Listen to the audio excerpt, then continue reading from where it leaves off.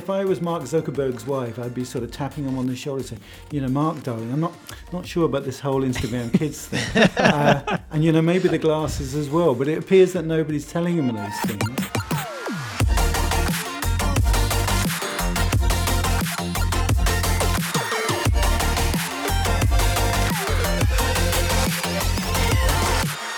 Hey there, listener, and welcome to the 18th episode of the Metacast Roundtables. I'm your host, Nico, and today I'm joined by Mika Ahonen, Matej Lančarič, and David Amor.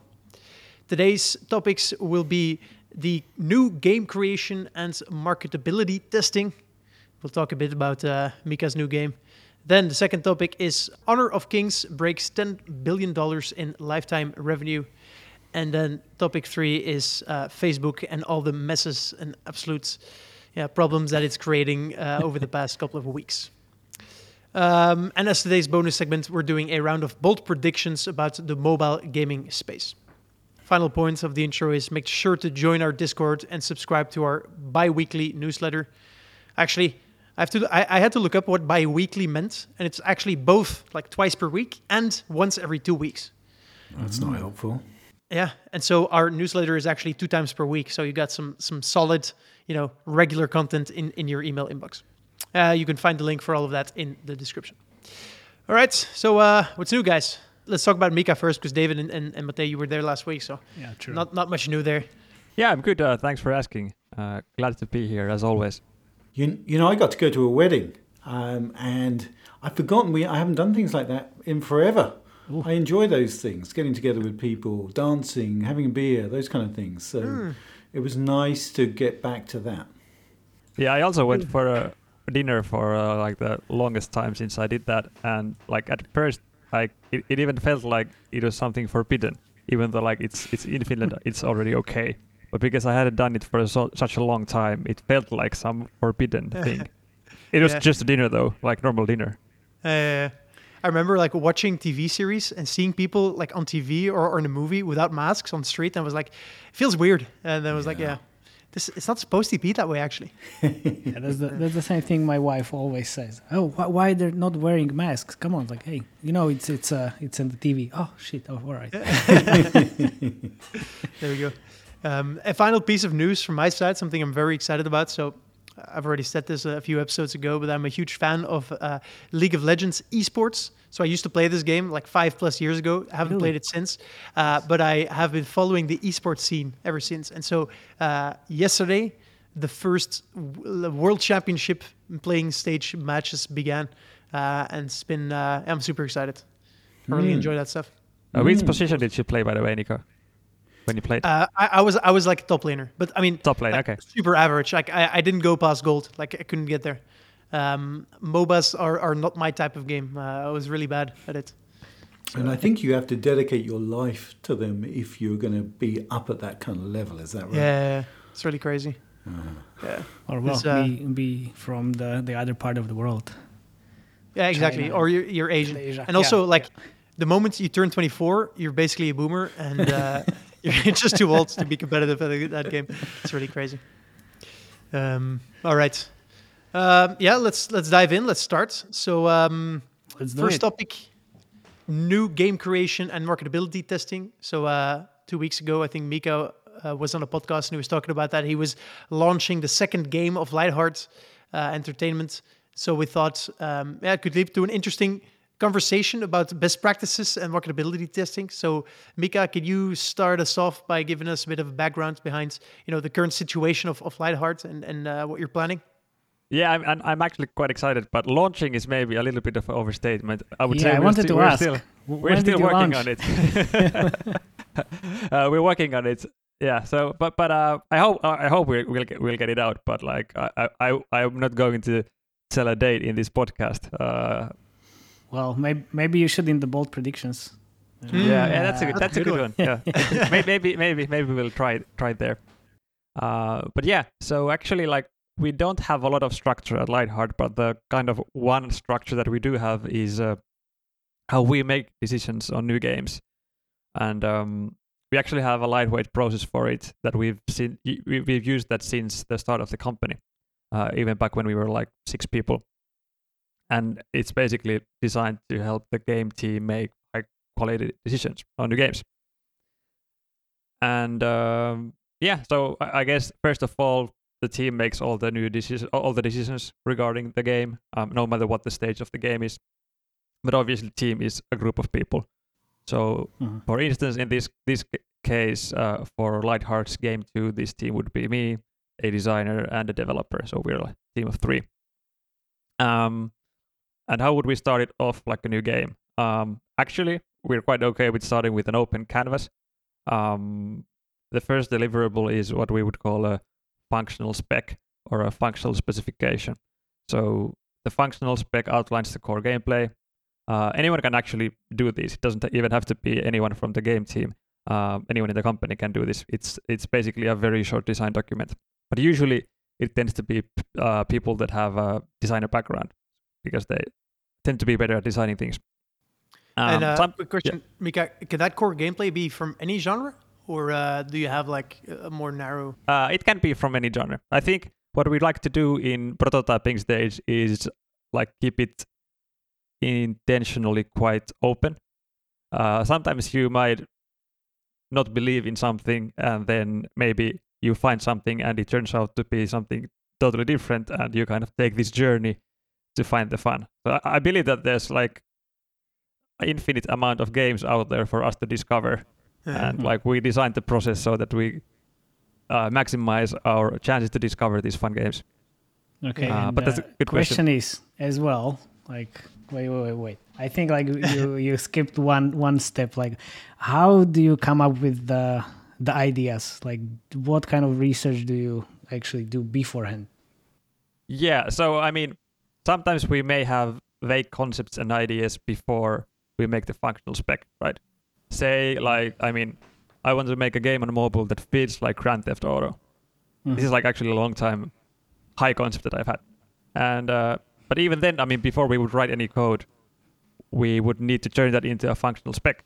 Because let's say the 4 of us imagine that game, Grand Theft Auto Mobile. We may all think it's a good idea, but it's also actually also 4 entirely different games. So maybe I imagine like a top-down GTA with mobile sessioning because I'm like a boring person, and maybe Mate imagined something like a GTA Online, and maybe David was thinking like this like story-driven open world 3D game. So you can't start prototyping with that vague idea, but that could be like one of the inspirations for the functional spec.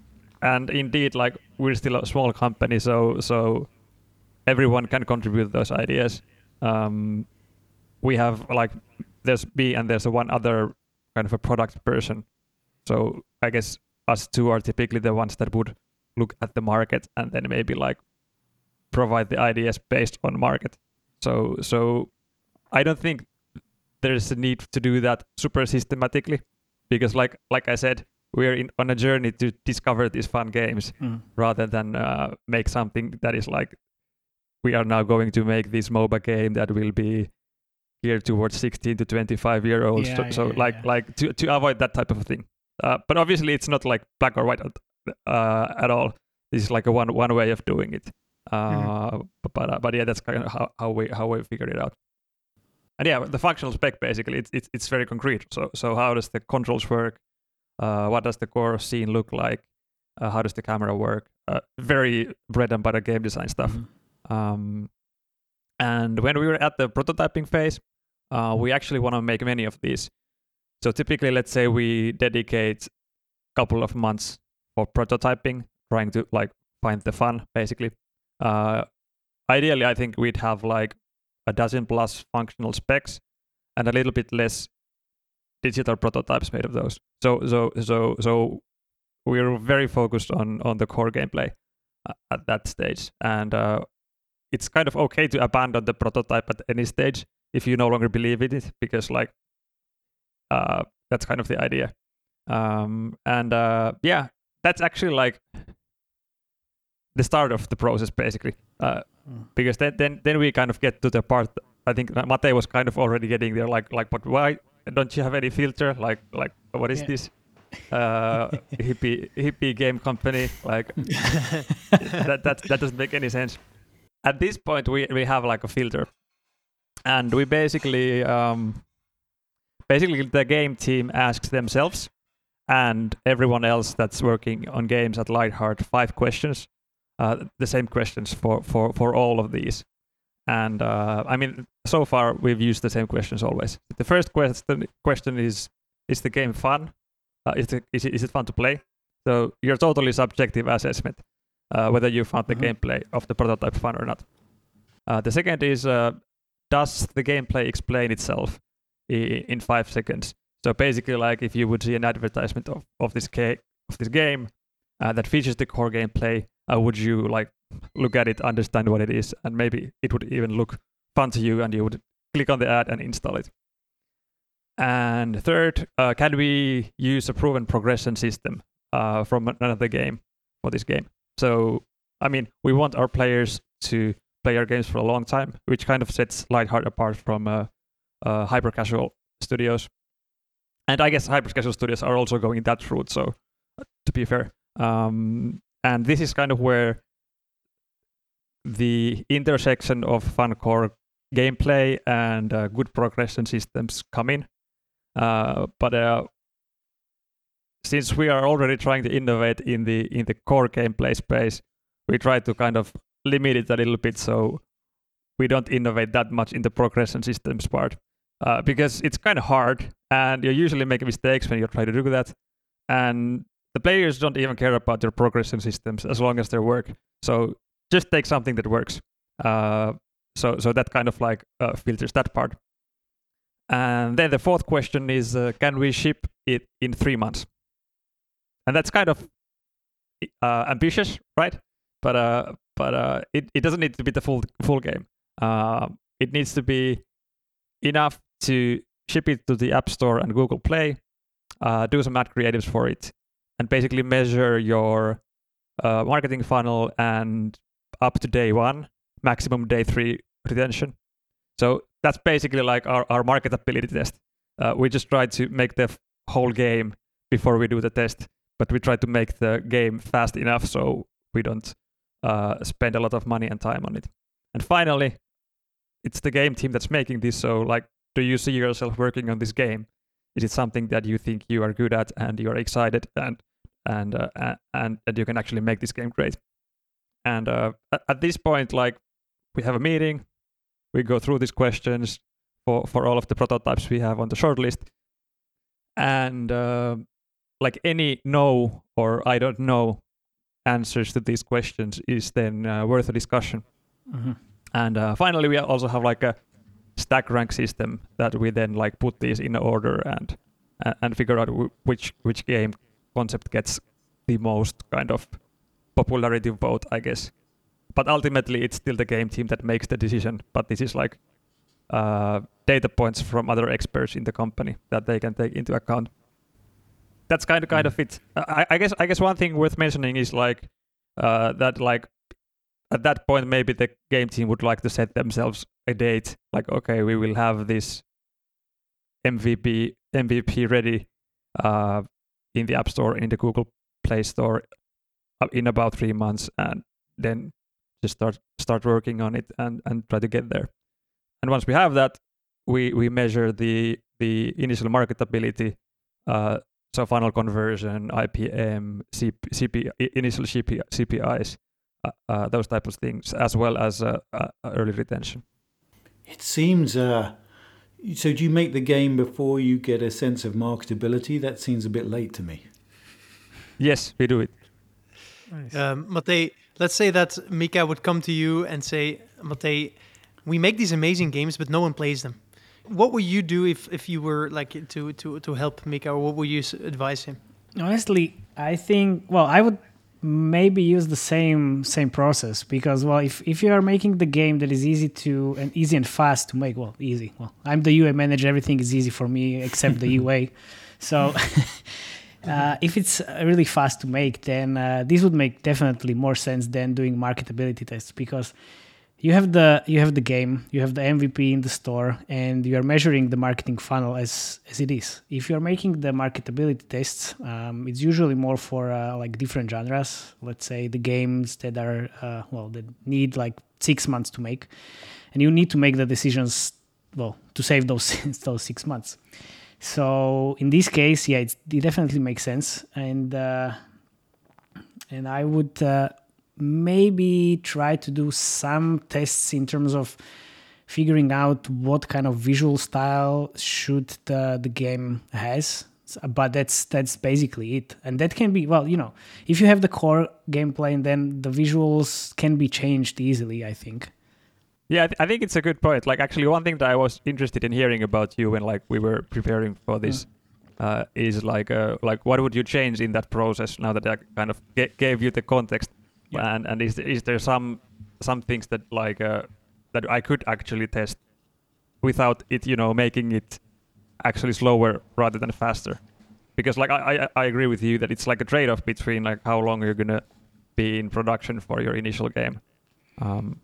And with the MVP, you will get the cost per install, the real cost per install, not like with marketability test when you are using the website traffic for let's say the fake store pages, and you're looking only at the click-through rates and trying to somehow calculate the CPIs from it, which is not real because you're using different optimizations and it's yada.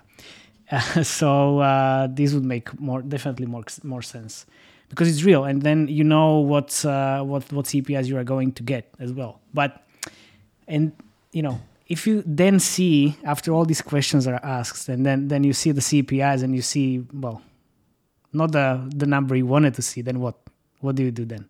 I guess we then kill it and do something else.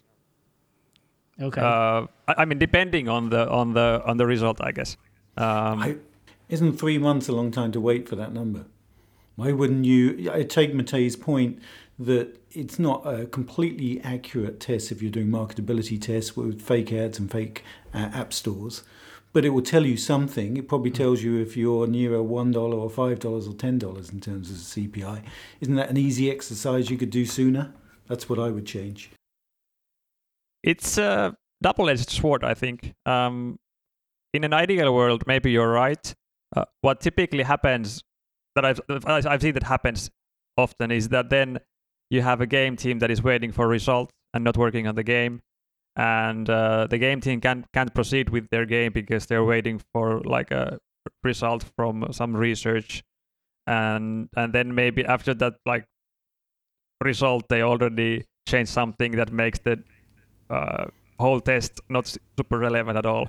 So kind of like, I guess where I'm going is that like we've tried to minimize the time for the specific learning of getting a game out and like with the full marketing funnel. And I don't actually want to put any extra distractions there. So it's like we make the best game we can in 2 months, and that's it. You see, David, it's getting from 3 months to 2 months based on our discussions. So now we know they will ship the game in 1 month, and then that's worth. There you go. It's coming down. Yeah, actually, I think like for Mr. Autofire, I was disappointed that we actually made the first launch too big. So we had a lot of stuff. We had like 3 weapons, 2 worlds, and like then we put it out, and I was like, we actually could have done with much less. So maybe for the next game we'll actually build a little bit less. I guess also that process that you describes assume that you can get to MVP in 2 or 3 months, whatever your time is. If there's you would say the majority of games on the App Store, you would not be able to get to an MVP in 3 months. It would take longer because you're trying to build something more complex.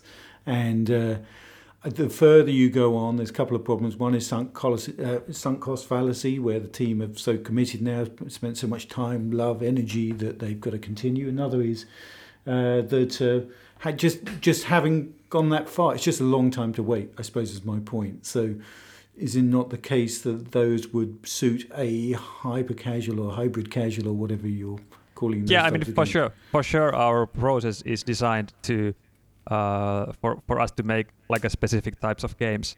where we market the game with the core gameplay.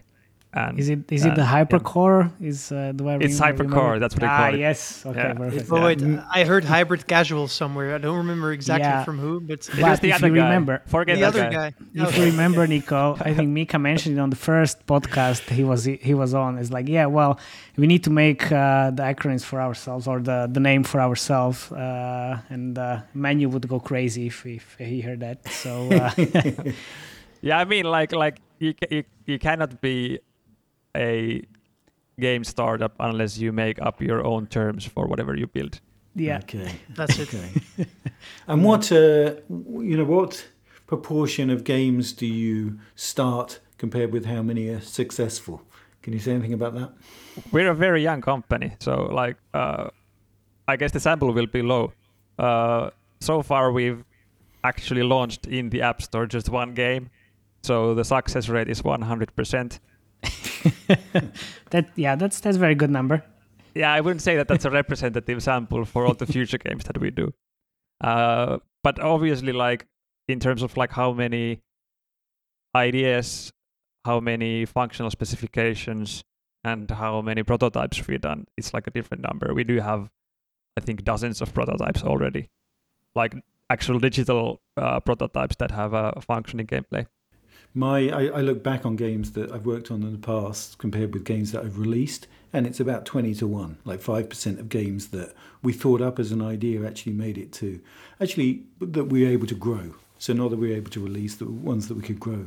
So it's a pretty barbaric funnel there in terms of games that have been thought up to games that actually... Yeah, and I don't think we don't have a big ego about it that we think that every game we do will be a successful game. That's kind of ridiculous. The implication there is that my ideas suck. That's what you're saying, Mika. Yeah. I actually start with that always. Like, why does this idea suck? And then when I've thought about it for a couple of months and I haven't come up with why it doesn't, like why it sucks, then we build maybe start building something along that lines. So yeah, I think like that. But like what you were saying about wait a minute, I lost my train of thought here. I guess we can cut this in post-production. Don't cut We it. can. Keep it. I might. Depends how nice you are to me. What was it that you were saying, David, before the... A 20-1 ratio. 20-1. Yeah, I said 20-1. You told me my ideas suck, and then something else happened. I don't know. Yeah, you were talking about forgot. the fact that you use a test that says, does it still suck? And if you don't think it sucks, 2 months later, you start making it. Those are the 3 things I remember. Yeah, I forgot it, but it's not important. We should. I'd love to hear what Matej thinks, because he's helped many companies get their games through that early stage, that soft launch. Can we grow this game?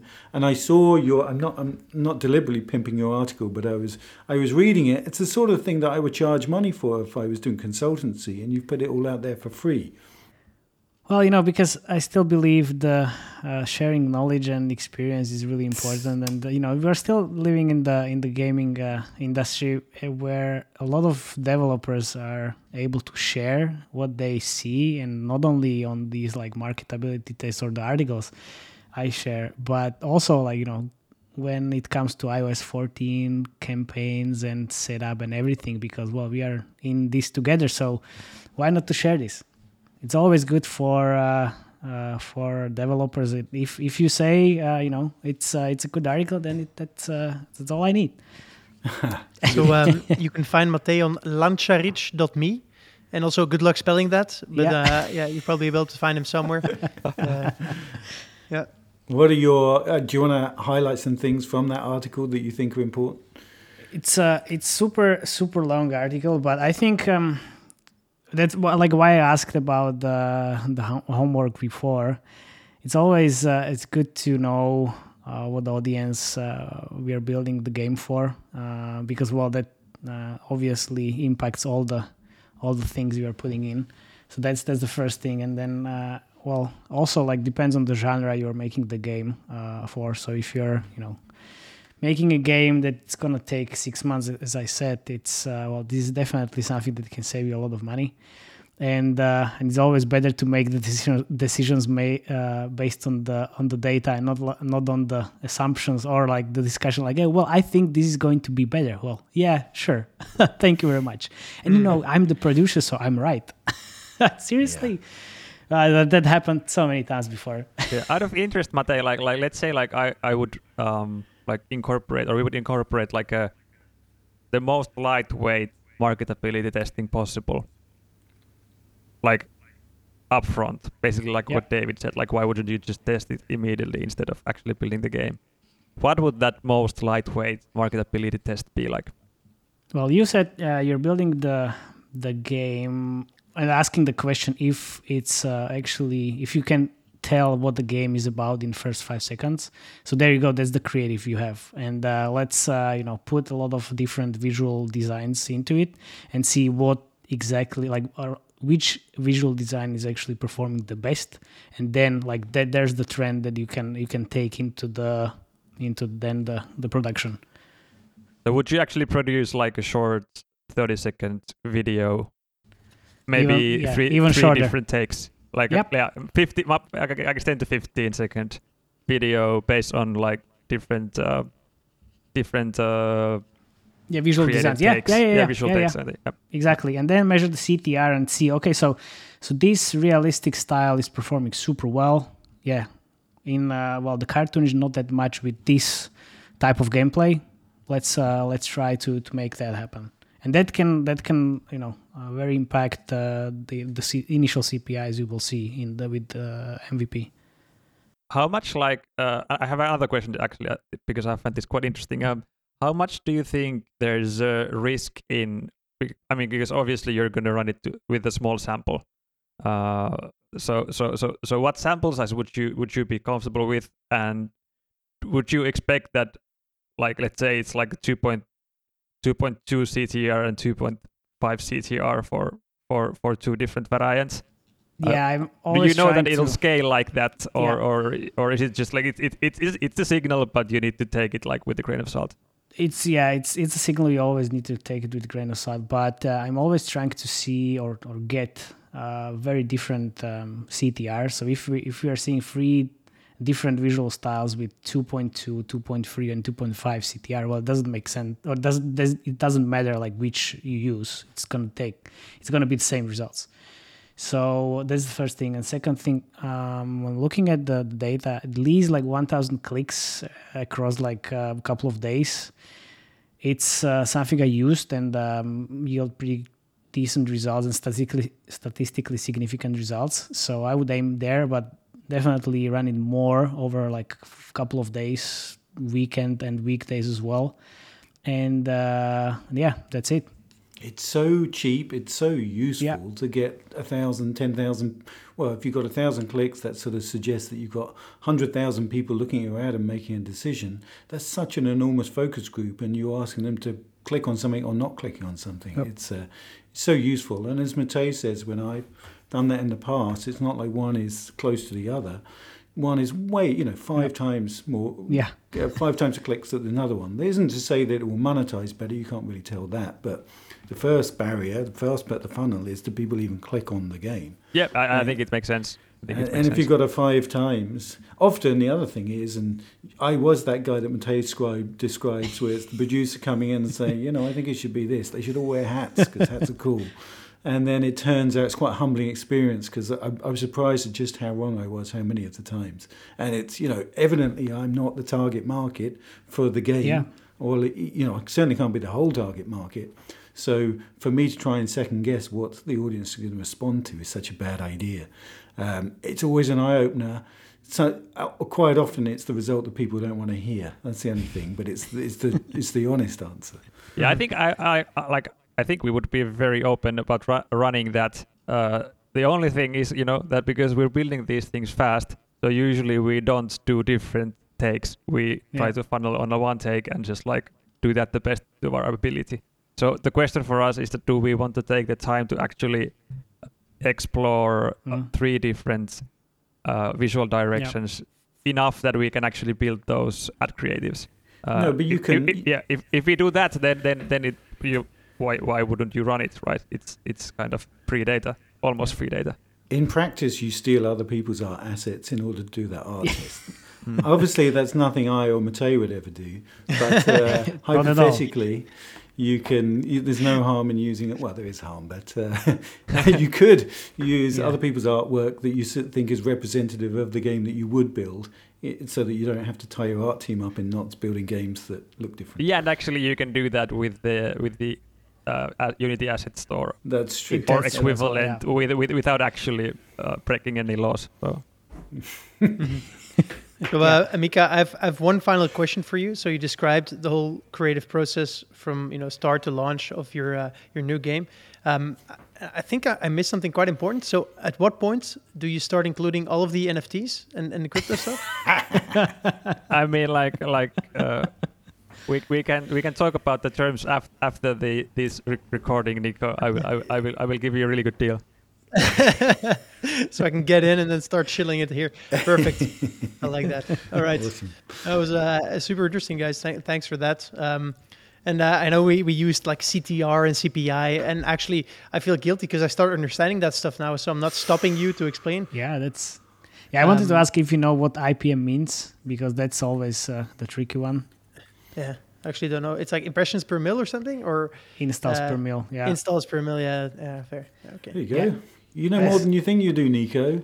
There's a career for you in the mobile games industry yet, if you need it. Yeah. No thanks. I found my side. I'm on the dark side, the crypto space. Anyway, let's continue on to our next topic, which is we stay in the mobile space, but now we're talking about it's not personal makeup. Now we're talking about successful games. So you have Honor of Kings breaks the $10 billion in lifetime revenue. So the game Honor of Kings, published by Tencent, is the first mobile game to reach $10 billion in player spending since its launch in 2015. And so according to Sensor Tower, the title has generated more than $2 billion in 2021 alone. And with that, it's well ahead of the second most popular MOBA title, Supercell's Brawl Stars, who made $320 million this year. And so Honor of Kings is a MOBA, or a multiplayer online battle arena, and it's basically a mobile copy of League of Legends, which is actually, it's also a game by Tencent. And it has champions that are based on Chinese historical characters. And also the gameplay is much simplified to play on the mobile device. And so the game is free to play and lets players spend money for cosmetics or speeding up advancements to the next level. So MOBAs in total are making $300 million a month in revenue, which is pretty high. And their average monthly revenue rose 43% year over year. And so my question to you guys is, first question, why are MOBAs on mobile so popular? I used to play League of Legends, and if you had told me that people would play the same game on a mobile phone, I would have told you that you're tripping, because it doesn't make any sense. What do you guys think? Well, is your point that it's not very usable on mobile and you would prefer to play it on PC? I mean, I had so much trouble with freaking mouse and keyboard. Like, how can people even play it on the phone? That's I guess, where I came from. Well, it's designed for mobile, and you can make some accommodation. I'd agree that it suits a bigger screen with a keyboard and mouse, but you can accommodate that. And presumably some of the audience, I'm going to show my naivety here, but presumably a lot of that audience don't have a PC that they could play it with, even if they wanted to. So if that's the way they get to play it, then that's the way that they will play it, right? And it's a huge Chinese audience that's happy to spend money in it. I guess. I think it's noteworthy that actually, I don't know how big a chunk, 90%, 80% of that revenue is actually Arena of Valor. Is it correct? Is it? I don't think so. I think so. Arena of Valor is the Western version, right? I mean, like Honor and Kings and Arena of Valor combined. Most of the revenue is from that game and from China. Am I correct?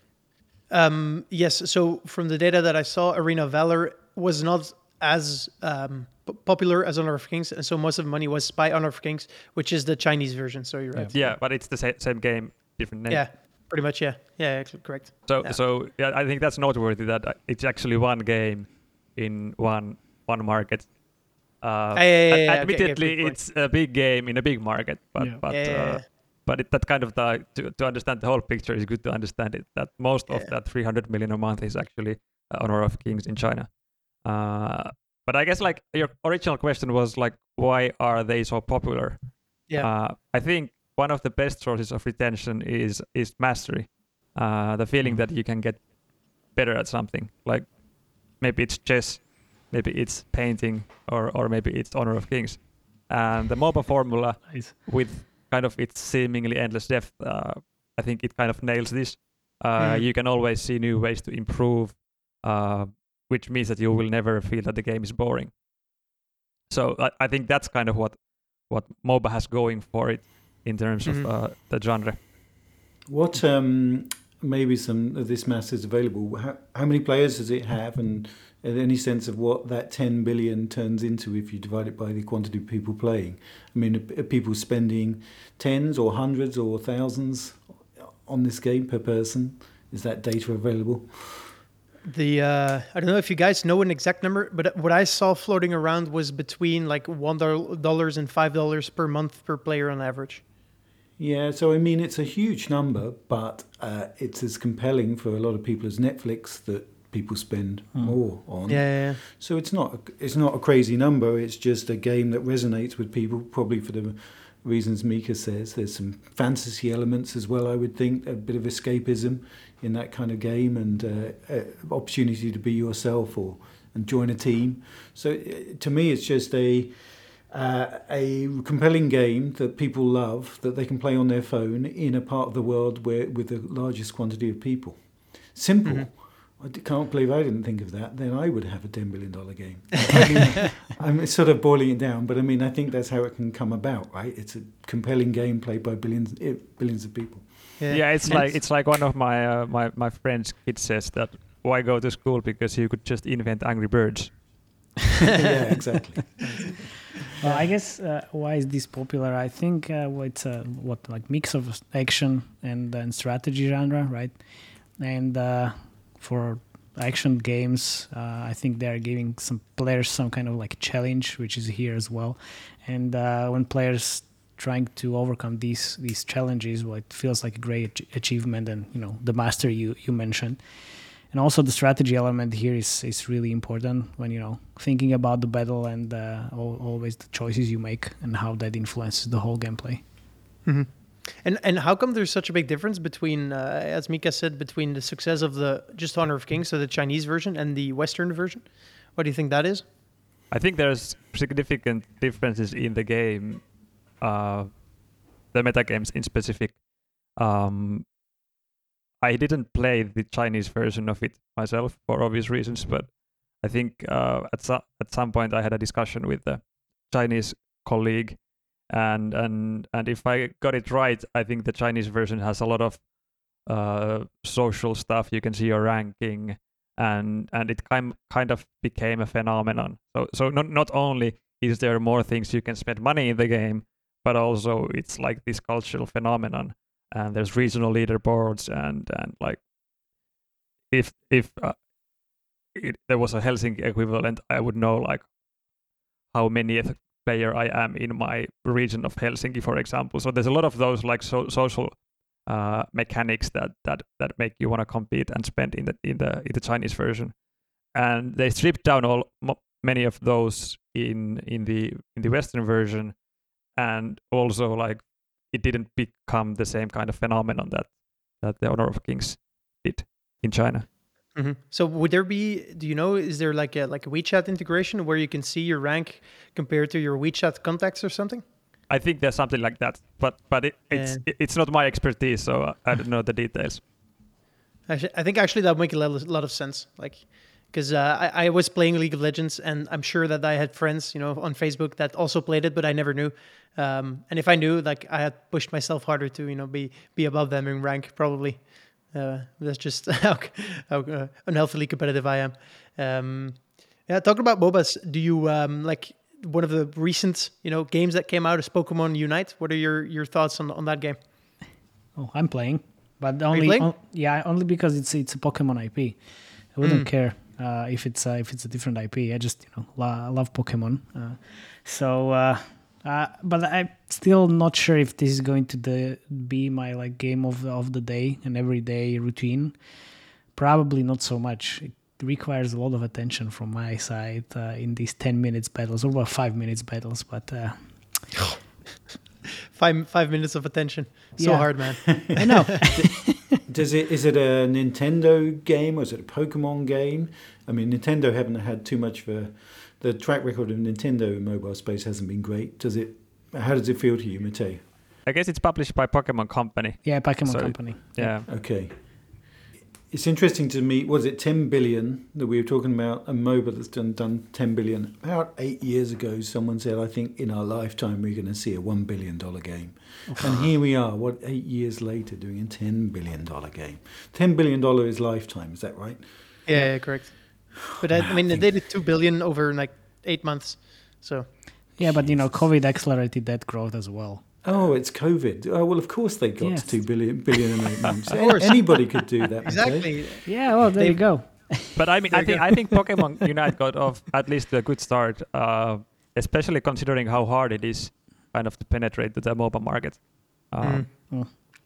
So I'm kind of glad for the game industry that there's a new MOBA around, and that has some new mechanics as well. Like you're actually catching Pokemon, not last hitting minions. Yeah, that's true. Yeah, so this was going to be one of my questions. Like, how much innovation do you see still possible in the MOBA space? I mean, like I was just thinking, like, is Brawl Stars a MOBA? Yeah, that's very questionable. Can we have that discussion? Yeah, that's very Can questionable. we have that discussion? What do you think, Matei? Well, it fits the description I shared previously, but still, definitely a different genre. I would say it's a different genre than MOBA. It's I've seen a lot of discussions about this question as well. It's like, well, how you can actually define this as a MOBA? Definitely, I think it's suited for a different audience rather than like Honor of Kings, but it's just my assumption. It's also, the visual style is, again, slightly different from what I would expect from MOBA as well. Yeah, I guess it's like strictly looking at what the acronym stands for. It is a MOBA, multiplayer online battle arena. That is MOBA. But I can see if you're like a very into Dota 2 and you're like a last hitting enthusiast with full understanding of creep stacking, then it's definitely not a MOBA. Yeah. But I think there's been innovation, right? I mean, arguably you could say that Brawl Stars innovated, and Honor of Kings or Arena of Valor definitely innovated there, but just in the console scheme, to bring it on mobile. And Pokemon Unite, I think, is also innovation. Innovation doesn't mean that you have to invent everything from scratch. To me, it means that you took something that works and changed it a little bit. Yeah, that's fair. Final question on this: do you think that so we just talked about Honor of Kings success, mainly China? How will this be influenced by the clampdown of the Chinese government on games? I guess is the legislation just limited to children, or is it extended to sub 18? adults? Yeah, sub 18. Yeah, so I guess my answer would depend on who's playing that game, and I guess most of it is over 18, but it's not my area of expertise. Maybe it's swerved a bullet by a year or two, and that his audience doesn't get damaged particularly, but I don't know. It feels like it'd be 18 to 30 that would play that, but I don't know. Yeah. Even if it's if we see an impact on this, it's gonna be, I guess, a short term, and Chinese will find a way how to get back on track. Yeah, I can imagine. I think it's more interesting, like if the Chinese government really sticks to this thing that anyone under 18 can't play games more than X hours, or is it 3 hours or a week or whatever, whatever it was. I think the more interesting question is the long-term impact on the Chinese gaming market. So if they actually if that actually happens, will people play games less? I don't know. Yeah. speaking as someone with kids that age, they're very creative of working their way around things that are put in their way. So I'd be surprised if there weren't systems available to play anyway, right? No, yeah, we discussed this with Nico on the previous podcast. They will find a way how to use the ID from their father, mother, grandparents, or whoever else, and they will just find a way how to play more than 3 hours.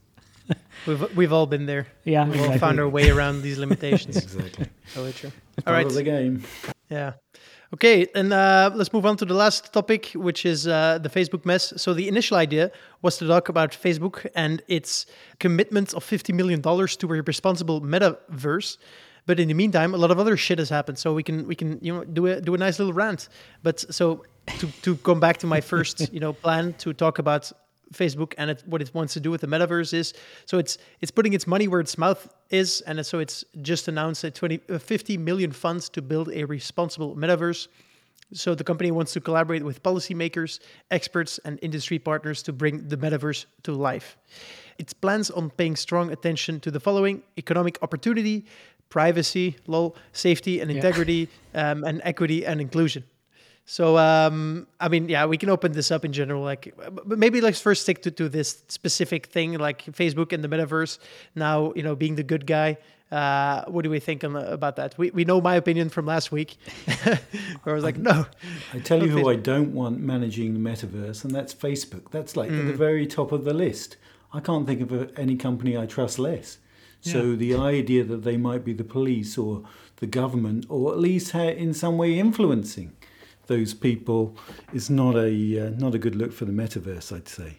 But it's 50 million. It's big money for Facebook that they're putting there. Exactly. Chump change. Like shareholders are going to feel that in their bottom line, Yeah, so, right. yeah. No, and my question was, because I haven't figured it out for myself. Would you rather not have Facebook do anything for the metaverse? So either they do this or they don't do anything. What do you think, David? I'd sooner they didn't do anything. Leave it alone. Go somewhere else. Now, my concern, they're smart people and they're influential and they have a huge audience. It's just that they seem to be tone deaf. There's so many of their decisions that they make where you go, don't make that decision. Why would you do that? Why would you do Instagram for kids? That's evidently not a good idea. And if I was Mark Zuckerberg's wife, I'd be sort of tapping him on the shoulder saying, Mark, darling, I'm not sure about this whole Instagram kids thing. And, maybe the glasses as well. But it appears that nobody's telling him those things. And therefore, even though I think they've got lots of smart people there, the direction they're heading in, their actions at least suggest that they don't, they're tone deaf to those kind of things. And that's what would alarm me about Facebook being in any way be involved in policies of the metaverse.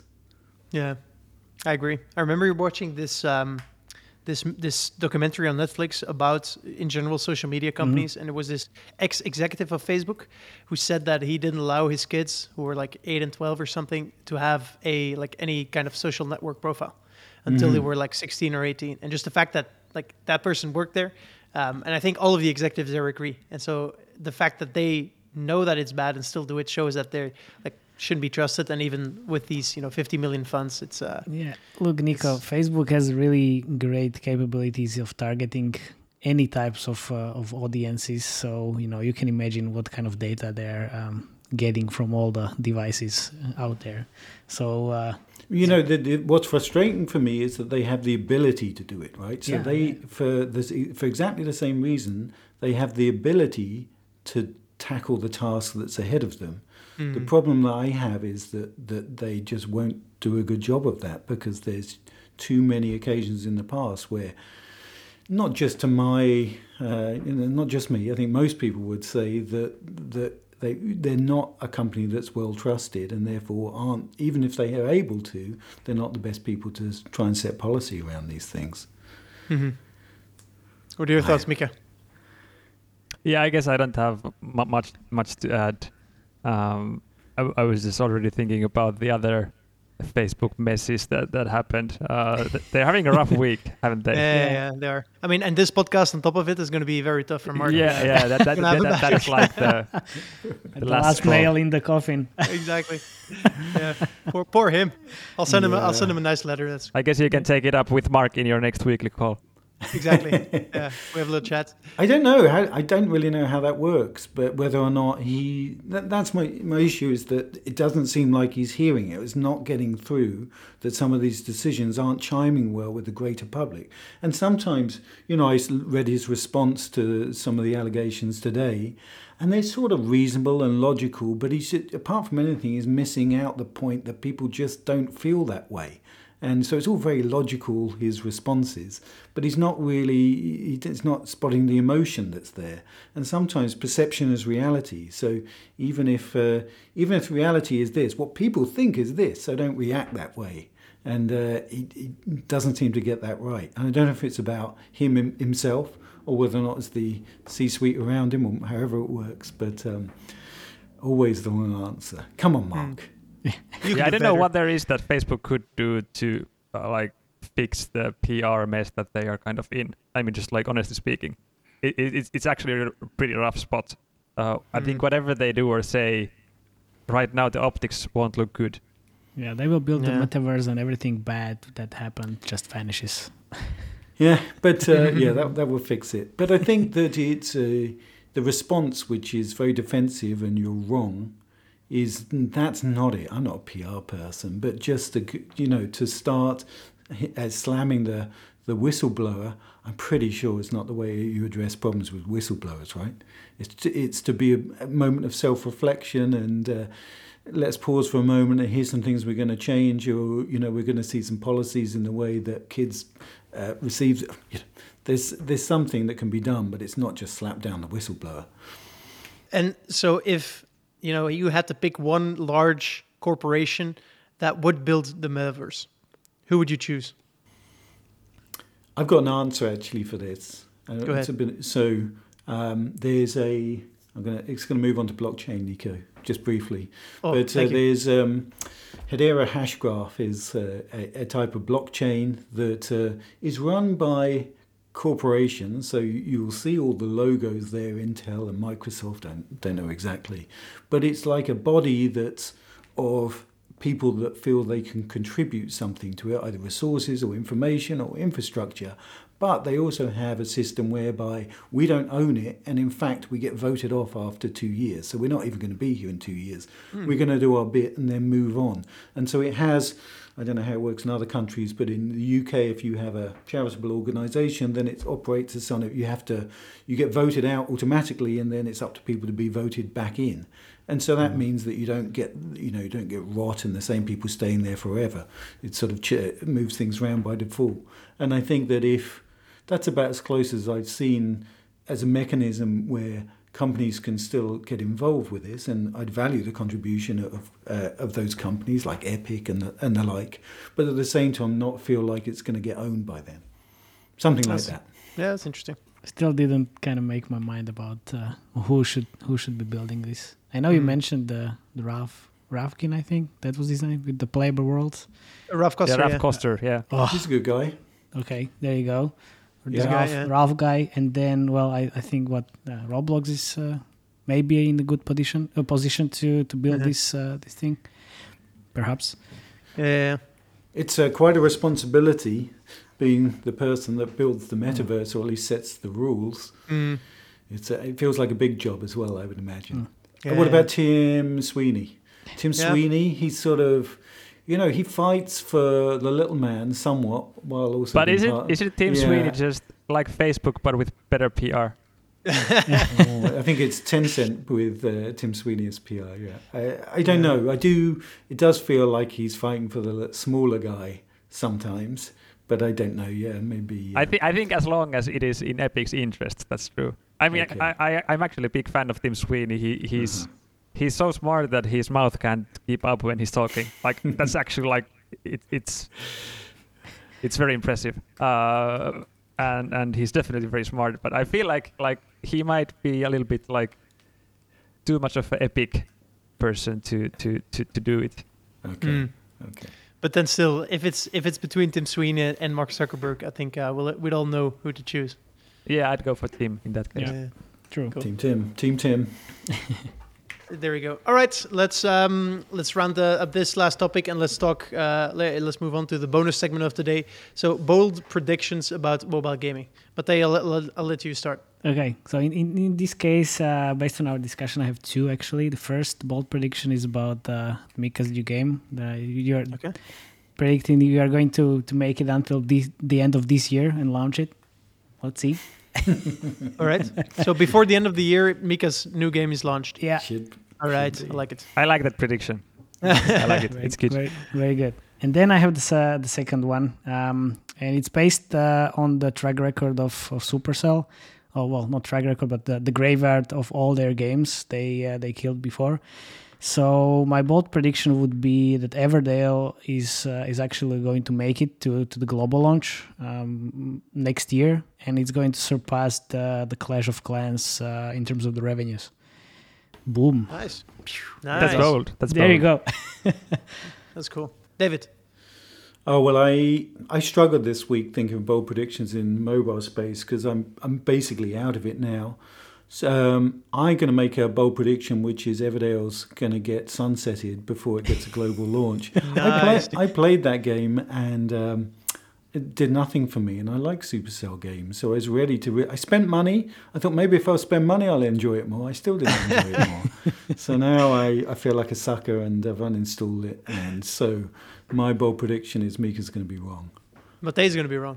Sorry, yeah. Let me tell you. I was like, you don't even know what Mika's going to say. Well, that's his bold prediction.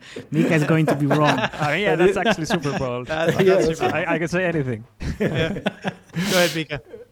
My bold prediction is that Pokemon Unite will be the biggest mobile in the West. Nice. Wow. Okay. That's cool. So it's basically going to beat Brawl Stars. Correct. Yes. Which is and Mobile the... Legends. I think Mobile Legends is actually pretty big. Yeah, Mobile Legends bang. Is it in the West? Yeah, the US is their biggest country in terms of revenues. They got like 730 million lifetime, and 109 is actually from US. All right. Cool. Okay. I like those predictions. Those were fun. I especially liked that we'll soon know whether David or Matej were wrong, and if one of them were right, and if the other one was right, the other one was wrong. We can't both be right. Exactly. That's good. I like that. Cool. All right. That rounds up this episode. Thank you guys. Thanks, David, Matej, and Mika for being here. I hope you enjoyed it. I had fun. Thanks for your insights. Mika, I hope your game comes out before the end of this year, and then we can all try it and give you feedback and tell you that you should have done some more marketability testing. It's not very good. I want to, before we wrap up, I want to say well done, Nico, for getting through the episode without going deep into crypto or NFT or blockchain. That must have been tough for you. It was we very all tough. Appreciate that. Thank you. Yeah, I think I'll relapse for next episode. I'm afraid. I don't know. We'll see. Cool. So, dear listener, thanks for listening. And feel free to join us if you haven't already in the Discord and sign up to the newsletter for more great stuff. You can find links for that in the description, or you can visit navic.co. This was the Metacast, and we look forward to speaking to you next week. Cheers.